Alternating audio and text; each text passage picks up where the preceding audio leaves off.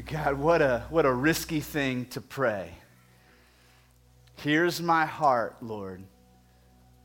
Speak what is true. God, say what is true. And yet, God, those of us who have come to know you through the grace of Jesus, we know that it is a risk worth taking. God, to open up our hearts before you and say, God, speak to me, whatever it is, God. Not what I want to hear, not what I expect to hear, but God, what you desire to say to me. And so, God, that's so much more than a song this morning. That's our prayer together, God, that you would speak what is true. And that, God, as we hear your voice this morning, Father, that you would do a work in us, God. God, do a work in us today. We pray in the powerful name of the Lord Jesus Christ. Amen. Amen. Guys, be seated. Good morning. Man, it's great to see you all here this morning. We got most of the flu is behind us. The ice storms are behind us. The Super Bowl is behind us. Not that anybody here missed for the Super Bowl. I'm so glad to have you all here this morning. Those of you who've been sick, it really is good to see you back. Some of you have been traveling. It's great to see you. If you're visiting with us today, honored to have you. You stepped into our church on a really exciting day, as you're going to hopefully get to see yourself with your own eyes here in just a moment. If you are visiting with us today and I haven't had a chance to meet you, I'd be honored to get to meet you, to introduce myself to you, get to hear your name and how God brought you to our church. So I'll be hanging around at the end of the service to do that. But just know this church is an amazing church family. I have the honor of leading as pastor, but I do so with 5 other elders. There are 6 elders who lead the church. We've got 2 guys who are in the option period, who are in that kind of training period right now. And so potentially in just a few months, we'll have 8 elders leading the church. And so be honored to tell you more about what God is doing in the church if you have time after the service. We're going to be in 2 Corinthians chapter 5 this morning. If you want to go ahead and head that way in your Bible, or on your phone or your tablet, your gadget, we'll have it on the screen as well. There are Bibles under the seats around you. If you're here today and you don't own a Bible, that's our free gift to you. We don't want anything from you. We want you to have a copy of God's Word, and we mean that. Nobody's going to look at you funny if you tuck that thing under your arm and head out. That's our free gift to you. We want you to have a copy of God's Word. All right, so we are, as you've already heard in the service, we're wrapping up our All-In series today with Commitment Sunday. So just let's talk through some things. First of all, we were a few months ago when we were getting all the plans together and picking the dates on when the All-In series was going to fall in. We were like, hey, what do we call this thing? Because we did All-In last year, so do we say like All-In again, or I'm still all in, and we had some fun with some different ideas, but ultimately it boiled down to this, that the title isn't changing because we're still after the same thing. Those 2 words, all in, which reflects really 2 things. One, on a personal level, when I say I'm all in, right, what we're saying is that my desire is to love God with all my heart, all my mind, all my soul, all my strength, all of me. But when we say all in, we also mean that we're doing it together. All of us taking this journey, this step of faith together. And I've said at the beginning of all the sermons this year in the series, and so I'll say it again today. If you walk away from today or this sermon series, or you see a t-shirt that says all in, and you immediately associate that with buildings or with money, you've missed it. That's not the main point.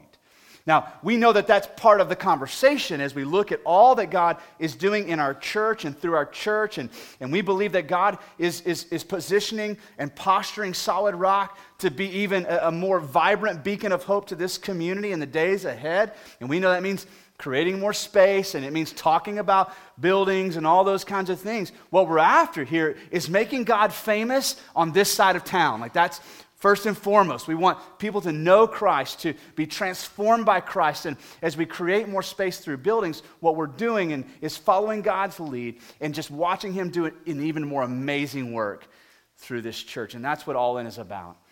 Every person who calls Solid Rock their home, loving the Lord their God with all their heart, mind, soul, and strength, and we're doing it together.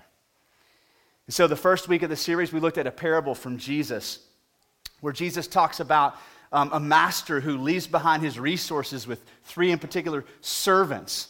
And one has got quite a bit entrusted to him, another one a little bit less, and another one even less. And we looked at this story, how when the master returned, he called his servants into account to ask them how they had invested those resources he had entrusted to him. And that primary principle we learned from that parable is that everything belonged to the master, not the servants. They were just entrusted with the master's resources to invest them according to his intentions, his purposes. And we look together and we learn together that that's our lives, that every person in this room has been entrusted by the master with his resources, that my stuff isn't my stuff. My money isn't my money. My house is not my house. My things are not my things. These are all resources that I've been entrusted with to invest in the kingdom. And it was such a liberating day because we talked about how, yes, a portion of that comes back to God in a sense of supporting ministry in the local church. But you know that's not it.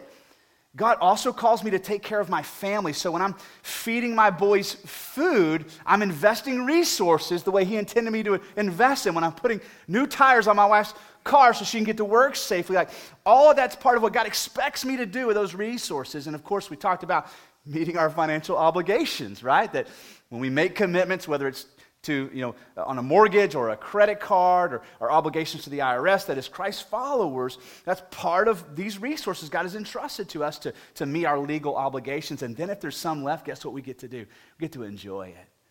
All of this is under the umbrella of resources that God has entrusted to us. And it was just such a liberating day. And the next week we came back and we looked at the prophet Isaiah.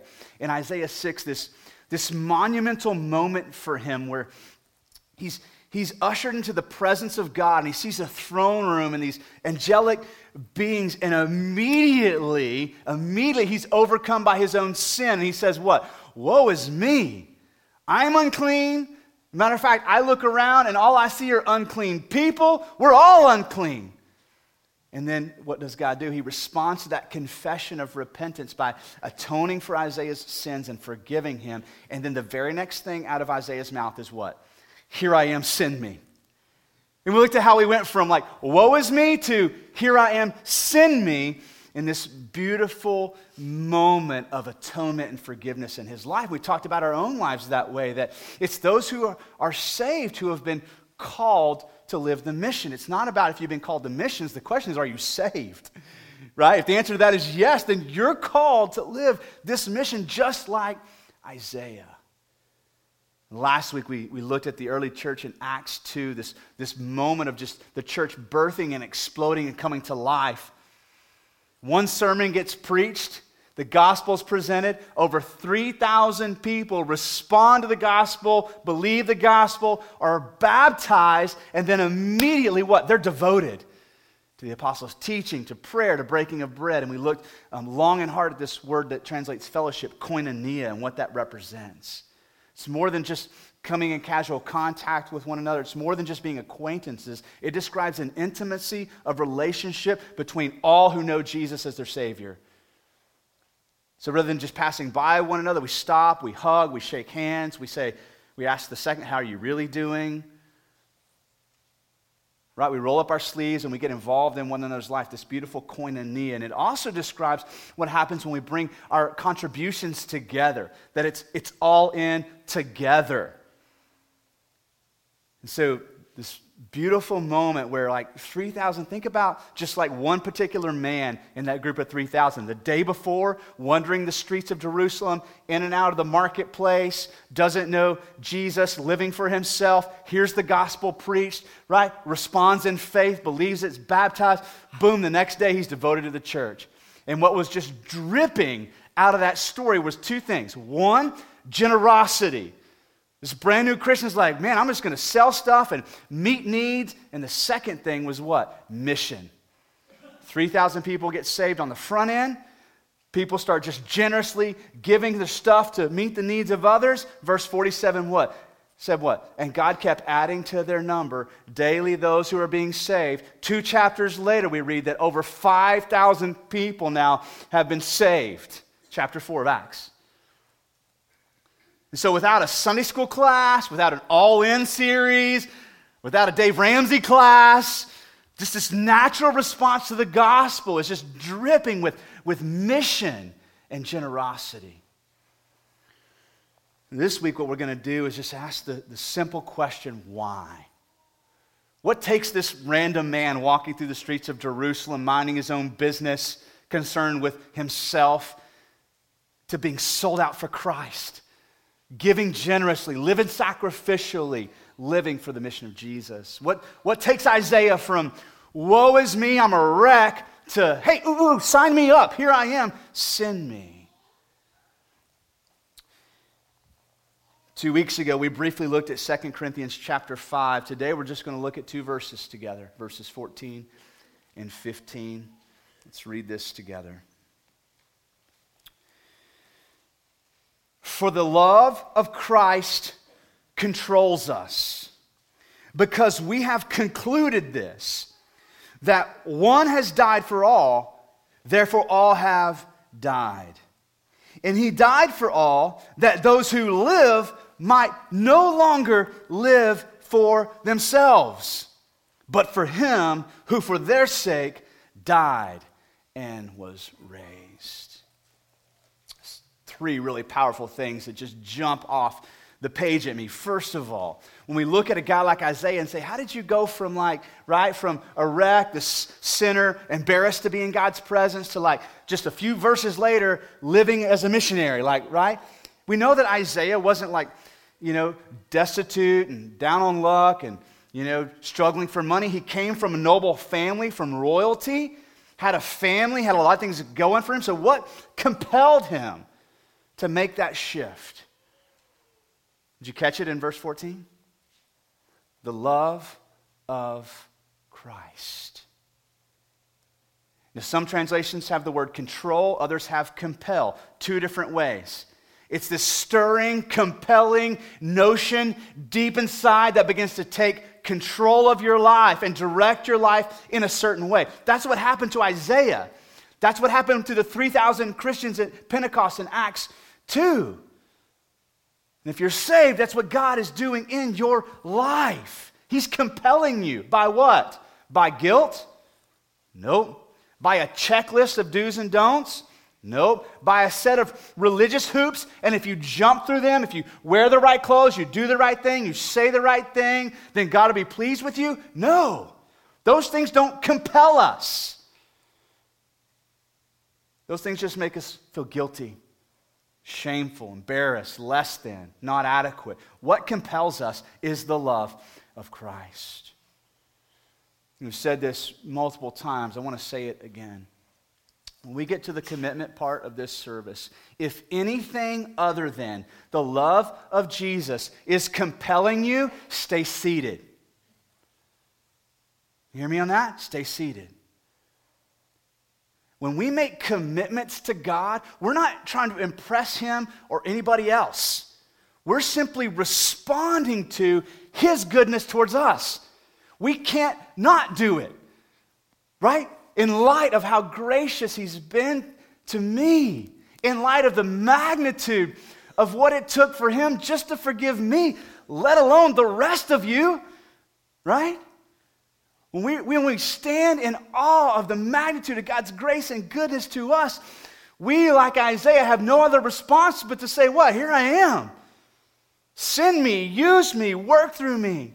Whatever you want to do in and through my life, God, I'm yours. I'm yours. The second thing I see here in verse 15, here's what happens. We see it in all these stories, that those who live might no longer live for whom? Themselves. What's the assumption of that verse? That before Jesus, we already live for who? Ourselves. Now, I can make the biggest case in the world as an anthropologist, as a social worker, that I'm living for other people, but in reality, right, I'm living for who? Me. The only thing that compels me to no longer live for me is the love of Christ. That's what catapults my life from this trajectory where I'm making Jason known, I'm making His will be done, I'm building His kingdom, and then I encounter Christ and it catapults me to a totally different trajectory.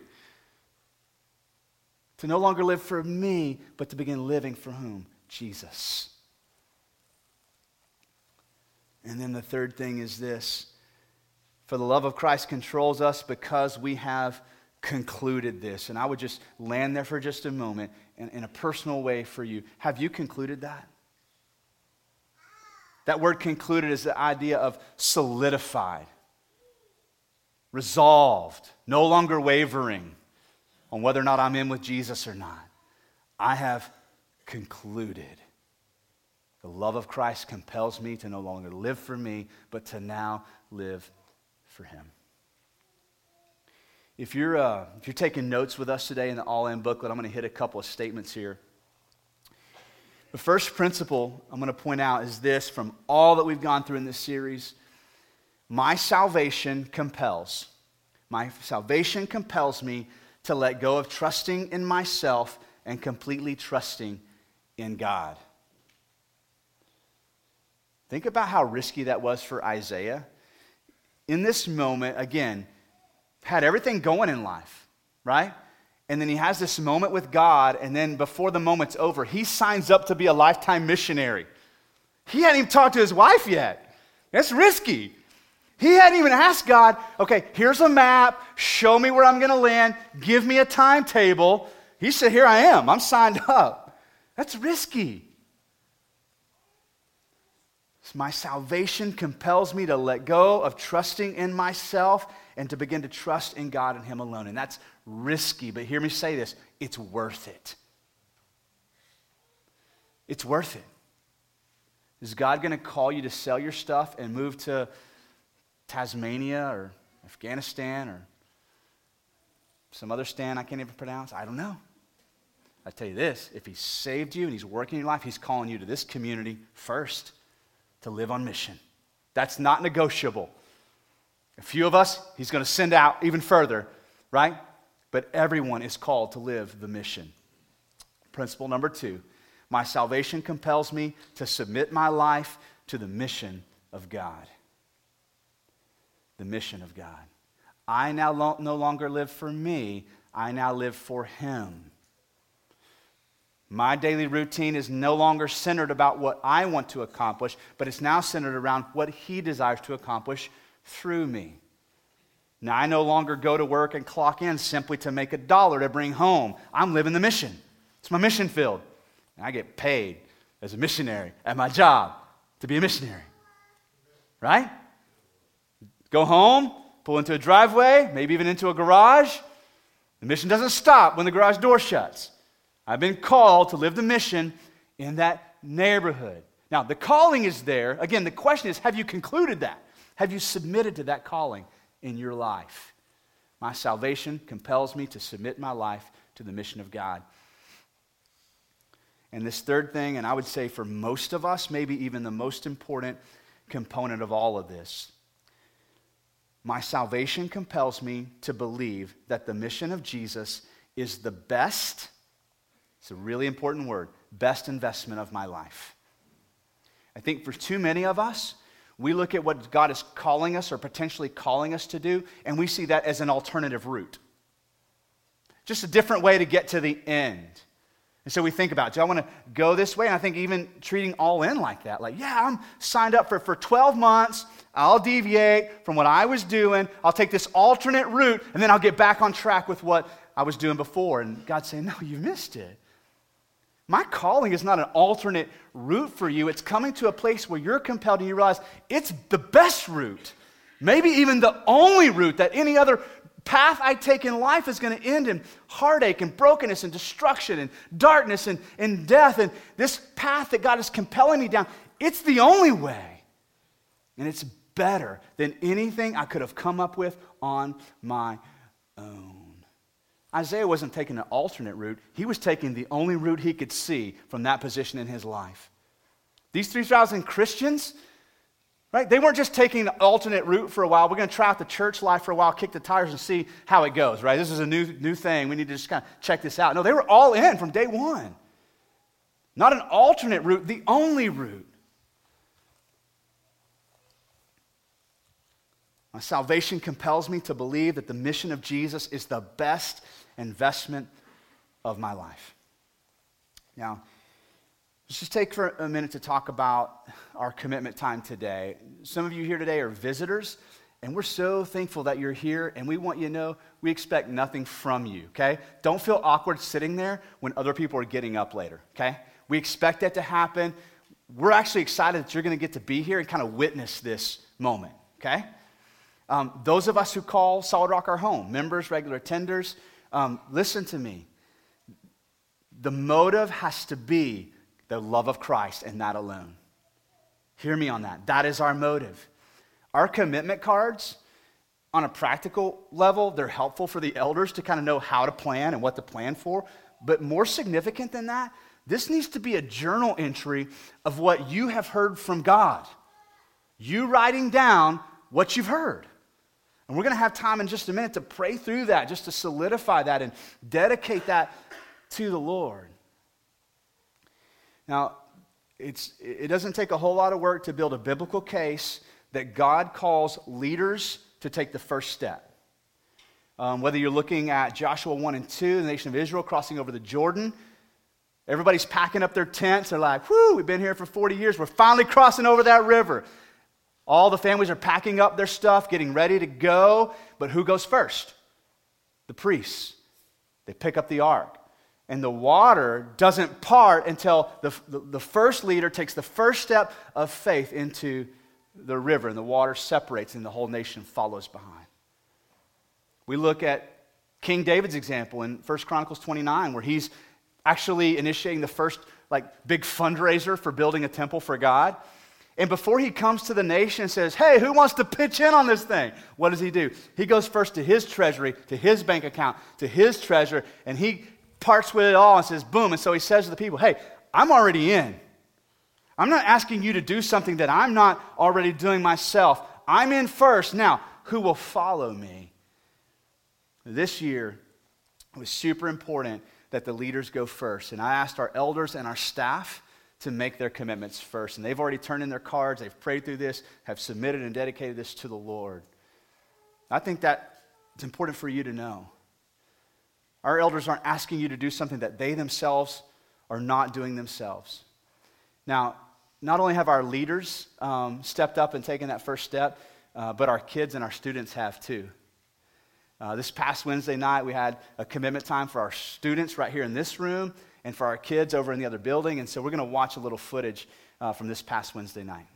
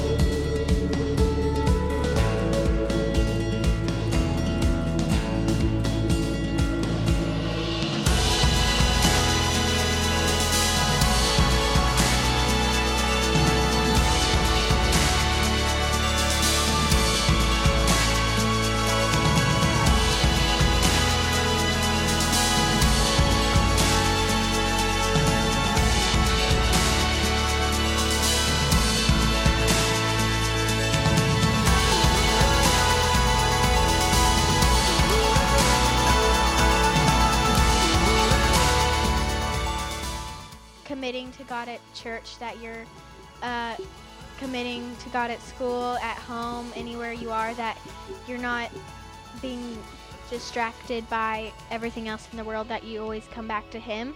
My commitment was just to stick with God.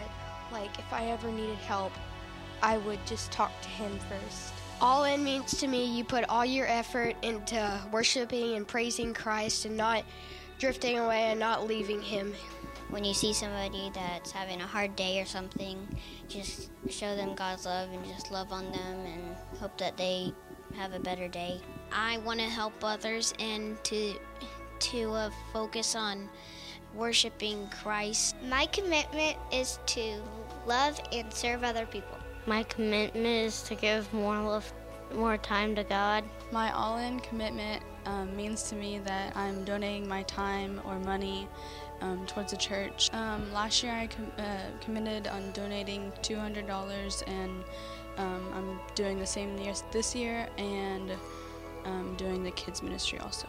I would like to live my life in Christ and to help do what I can to spread His word. My all-in commitment means to me that I devote my life to Christ and that I devote my time to the church in being here as much as I can. My commitment was to start sharing the gospel more with my friends and be more outspoken in how I feel about it, and to spend more time with the church. Last year my commitment was to spend more time at the church, and I succeeded in that by joining the youth tech team, and I continue to succeed in that.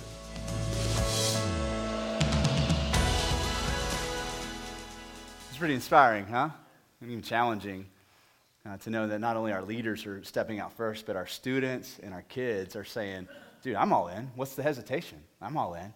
It's so crazy that as adults, right, we build in those hesitations, and we're always questioning the motive and weighing things out. And I love that childlike faith that's just like, yeah, it's like Isaiah, I'll go. Sign me up. I'm in. I think it's challenging to me to think about that, even the hesitations I've had and the wrestling that I've had to do. And so that's inspiring. And hopefully you were challenged and inspired as well. On just a practical level, I've told you from the beginning, we're not doing this because we're hurting for money. We're not. God is just blessed in such an amazing way. Like last year, we committed for the first 12 months $750,000. We're at $665 right now, with still like 5 or 6 weeks left before we hit that marker. But if you look at where we were 2 years ago, like that's just crazy. And God has just been doing this work, not to make us rich and not to help us buy better chairs so we can be more comfortable, because he truly, we believe as an elder body, he truly is expanding his work here on the west side of Fort Worth. And that's why the generosity has been so amazing. But it's so important to reiterate, the primary goal is this. First of all, every person here thinks about your relationship with Jesus and whether or not you truly are all in with him. Loving him with all your heart, your mind, your soul, your strength. As we've reiterated today, that means what? That means trusting. I can't just say I love God and then not trust him. It means submitting to his mission for my life. I can't just say I love Jesus and then live my own pathway. And it also means what? Declaring that what I believe what Jesus has for me, it's risky to surrender, but I believe what I get from him and what he calls me to is going to be better. And so I think before we go any further in the service, I would encourage you to think about those 3 questions. Have you come to a place in your life where you truly trust in Jesus more than you trust in yourself? Have you come to that place in your life where your life is submitted like Isaiah? Here I am, send me. Have you bought into that? Like what Jesus has for you is better? There's 3 things I want us to wrestle with. We're going to listen to another couple from our church share a brief testimony about this journey, and then we're going to come back and we're going to pray together, and then we're going to do our commitment time. So if you'll just take a moment, let's listen to another testimony.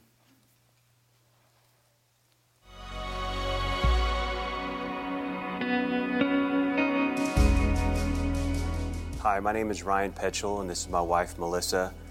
We have 3 awesome and beautiful daughters, Nicole, Macy, and Claire Bear.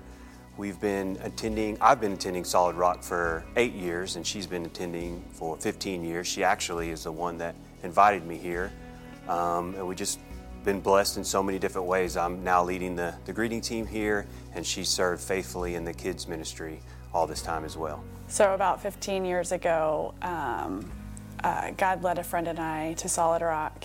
That first year that we were coming here, God completely changed my life and brought me closer to him. I met Ryan and I invited him here, and He fell in love with our church as well, and he felt at home here. God has done so much for my family and I, just through the people, through the community groups, just people loving on us in times, I mean, good times, bad times, everything.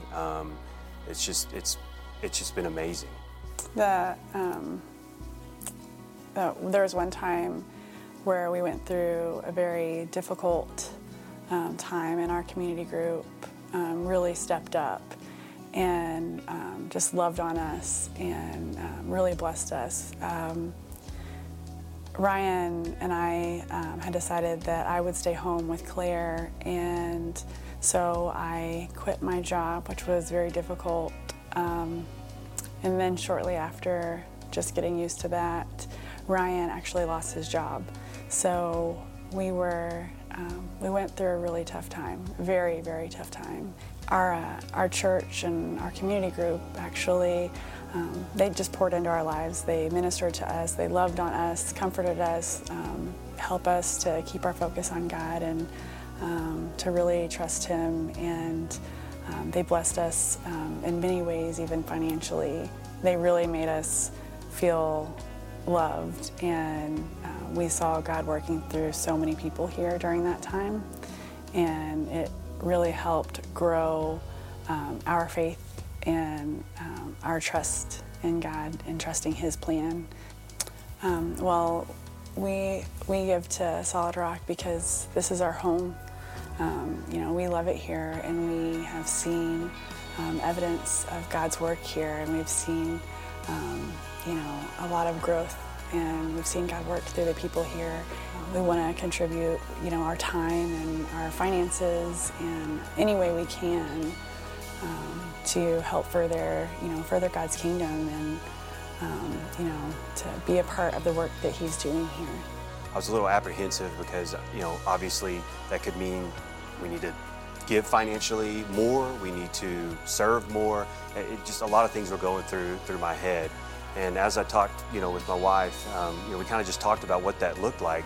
And we thought, God, He's already all in with us. He's already taken care of us in every way He can. And, it's all His money, it's all His time and everything. And who are we to keep that away from Him or our church? Like Melissa said, this is our home, and we're called to be here and serve here and just be all in, whatever that is, whatever that looks like. Even when it's not exactly comfortable or easy. So whenever we were talking about the all-in and coming up with a plan for the next year and what that looked like, and coming up with a number to write down, it was difficult. But God again showed up big and made that completely possible for us to do. It wasn't always easy in every situation, and there was definitely some times of temptation, but Sister in Christ here at Solid Rock helped encourage me in that situation and remind me that this isn't our money, this is God's, and what we're doing with it needs to glorify Him. We need to be good stewards of our finances, however that may look and however uncomfortable that may get. If you're thinking about participating in this all-in initiative, and if you're like me or my wife Melissa and just a little apprehensive or maybe even uncomfortable, just know that God, He's already shown up big in this church. He's already shown us this is where we need to go, and that we need more room to be able to love on the people in this neighborhood, in White Settlement and the surrounding areas. And we're gonna honor Him in that, and I would ask for you to do the same.